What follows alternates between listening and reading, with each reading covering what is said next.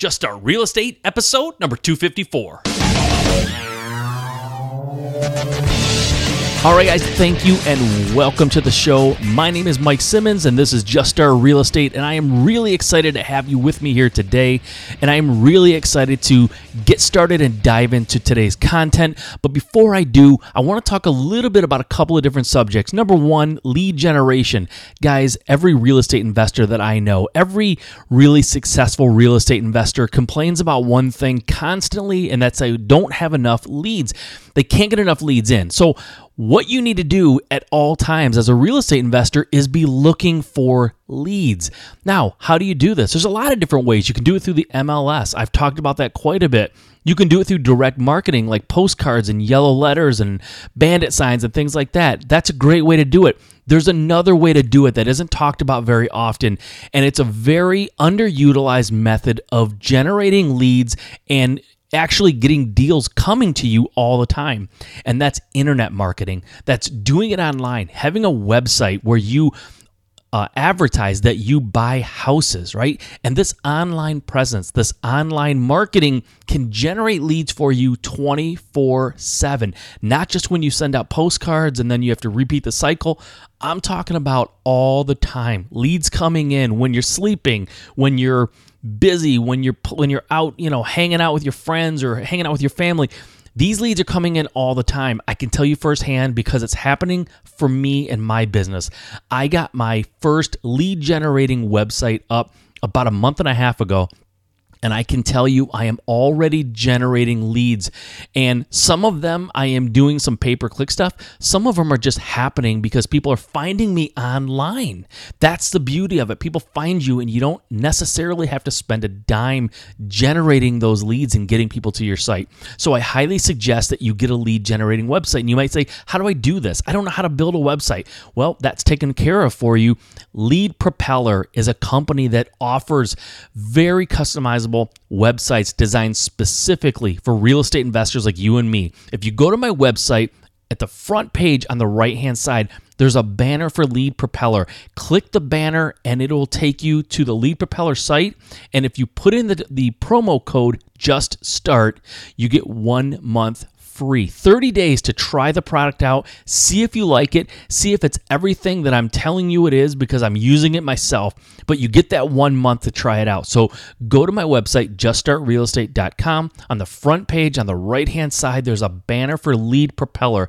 Click that banner. It'll take you there. You can read all about the site. You can play with it, look at it, pick a name for your website, and actually get it up and running and generating leads before you ever have to pay a dime. You can't beat that, guys.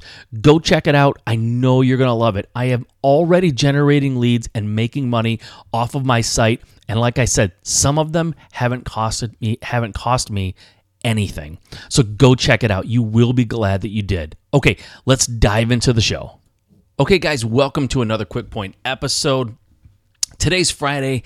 Yesterday, I gave you a little bit of tough love. We talked about being overwhelmed and why you're overwhelmed. And, my feeling on that is usually, not always, but usually I find when I'm overwhelmed, a lot of it's my fault. I didn't plan ahead. I didn't plan well enough. I don't have a good enough strategy going into a situation, and it overwhelms me. I get behind, or I get overwhelmed by the amount of things that I need to do, and it's because I didn't have a good plan. Maybe I didn't hire someone to help me with everything that I needed. Maybe I need more help that way.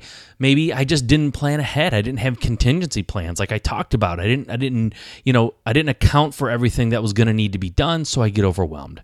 Well, that was yesterday, and that was tough love, and I meant every word of it, and I hopefully, you took it in the spirit that it was intended to be helpful and tough love and not critical of you. I'm not trying to do that. I'm here to really build you up and let you know you can do this, but you have to be careful not to get overwhelmed, because what I have found is that overwhelmed people in this business tend to stop doing the business because they feel it gets too much for them, and it's not.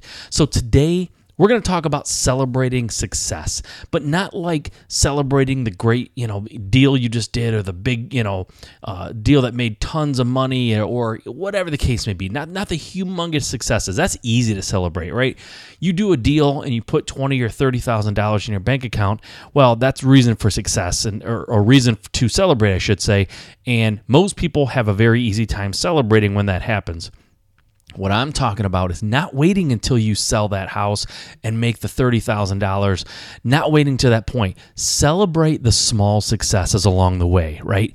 Maybe you get your first deal under contract. Celebrate. You didn't make any money yet, but celebrate. Celebrate that you got to that point.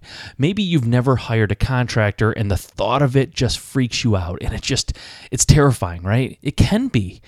Celebrate once you do hire that contractor and you find the right person, celebrate that success. It's worth celebrating. Or maybe it's just something really, really small, right? I mean, maybe it's a matter of, you're trying to pick out the right flooring and you have a budget and you're not sure how you can, how you're going to do it within the budget. And then you find that outlet store that sells flooring or, somebody turns you on to someone who, a retailer or a wholesaler of flooring and you find it and you get it in under budget. That's a small success. Maybe it's a matter of, hey, your contractor calls you and says, hey, there's a real problem, I think, here. We might have a real termite problem, for example. And then you bring somebody in and they take a look and go, you know what? You don't have termites. Everything's, they're long gone. This is not a recent thing or whatever. You don't have to worry about it. Celebrate small successes, right? Whatever the case may be, whatever it is. Maybe, I don't know, maybe you ordered business cards, even though I say don't order business cards right away. But let's say you ordered them and you get them in and they're great and you go to an event, you hand them out and you're making connections and someone calls you back, you gave them your card and they call you back and say, hey, I remember you, I found your card and I wanted to touch base. Small successes like that, right? You made a connection with someone. You found someone who you might potentially partner with or someone who could be a mentor to you or just someone in the industry that can sort of, just give you advice informally and you can talk to every once in a while, bounce ideas off of. Maybe you found a really great podcast that's helping you out in your business like this one or another one, or you found a great resource online, right?